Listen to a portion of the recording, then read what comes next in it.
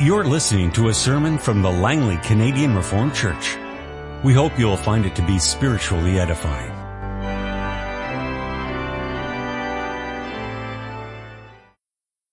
Let's now turn to our scripture reading this morning, Psalm 93.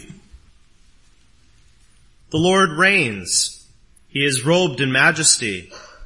The Lord is robed in majesty and is armed with strength. The world is firmly established. It cannot be moved. Your throne was established long ago. You are from all eternity. The seas have lifted up, O Lord. The seas have lifted up their voice. The seas have lifted up their pounding waves. Mightier than the thunder of the great waters. Mightier than the breakers of the sea. The Lord on high is mighty. Your statutes stand firm. Holiness adorns your house for endless days, O Lord. What I want to do with you is spend a few moments considering God's word in verse 5b.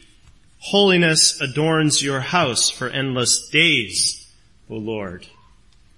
Well, today we have the Lord's Supper here before us. We intend to celebrate it. Sometimes it's also called the Holy Supper. And we call it holy because it's special. It's not like any other meal. For one thing, the portions are very tiny. But more importantly, through this special holy meal, the Church of Christ is nourished and refreshed for eternal life. There's something holy before us as we sit in God's house this morning. And while this psalm doesn't speak about the Lord's Supper as such, it does speak about holiness adorning God's house. And as we're going to see, that's definitely relevant to our taking part in the sacrament here this morning. Well, before we look closer at verse 5b, we need to consider the context. Psalm 93 is one of the kingship psalms that we find in the 90s of the Psalter, especially 95 to 100. 93 is a little bit removed from that. But still, it's grouped among these kingship or royalty psalms. The psalm gives us a picture of God with his robes of majesty sitting on his throne. God has been there forever. He is an eternal king. Verse 2, you are from all eternity. In verses 3 and 4, we have a picture of the seas lifting themselves up. The waters in the ancient Near East were a symbol of chaos and evil. But they cannot do anything to God. God is the one who is mightier, who's stronger. The mighty king. And the first part of verse 5 reminds us that there is stability, there is order in the universe, because God's word, like God himself, stands firm like a solid rock. And then the psalmist concludes, holiness adorns your house for endless days, O Lord. Well, whose holiness do you think is being spoken of here?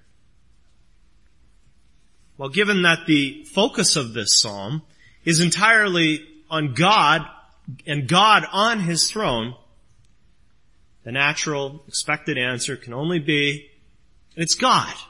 God's holiness. What does it mean that God is holy?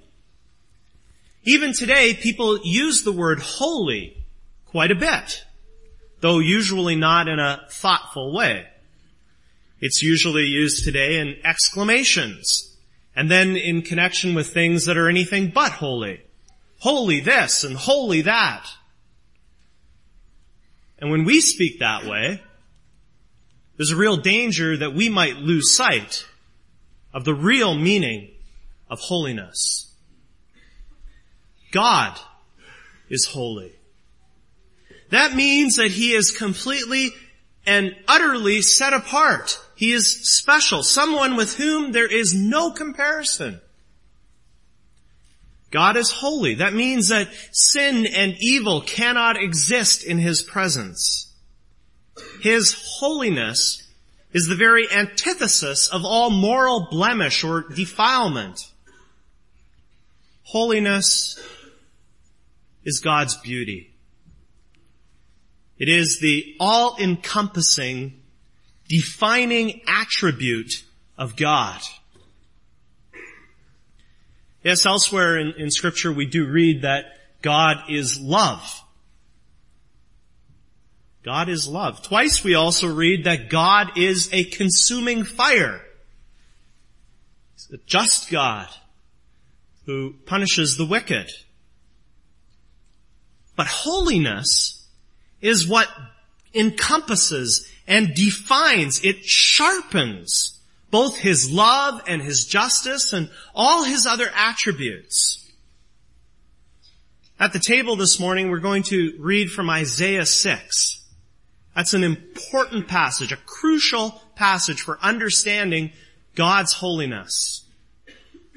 In that passage, Isaiah hears the seraphim calling to one another, "Holy, holy, holy is the Lord Almighty." In the New Testament, in Revelation 4 verse 8, the four living creatures make the same cry. "Holy, holy, holy, Lord God Almighty." This saying holy 3 times, that's known as the trisagion. That's a biblical way of saying that God is extremely holy. Holy to the uttermost. More holy than you can possibly imagine. And did you know that this is the only attribute of God that's given in Scripture in this way? Repeated 3 times like that? We never read in the Bible that God is love, love, love. We also don't ever read in the Bible that God is just, just, just. Or anything like that. Only holy, holy, holy. It is holiness that is the all-encompassing, defining attribute of God. So His love is a holy love. His justice is a holy justice. His wisdom is a holy wisdom. And so we could go on through all His attributes. It is this all-encompassing holiness of God that adorns His house, according to Psalm 93. God's majestic and splendid otherness makes His house beautiful. But what is His house? In Psalm 93, God's house is where His throne sits. Ultimately, that means heaven. But there was an earthly reflection of God's throne room here on earth, in the temple.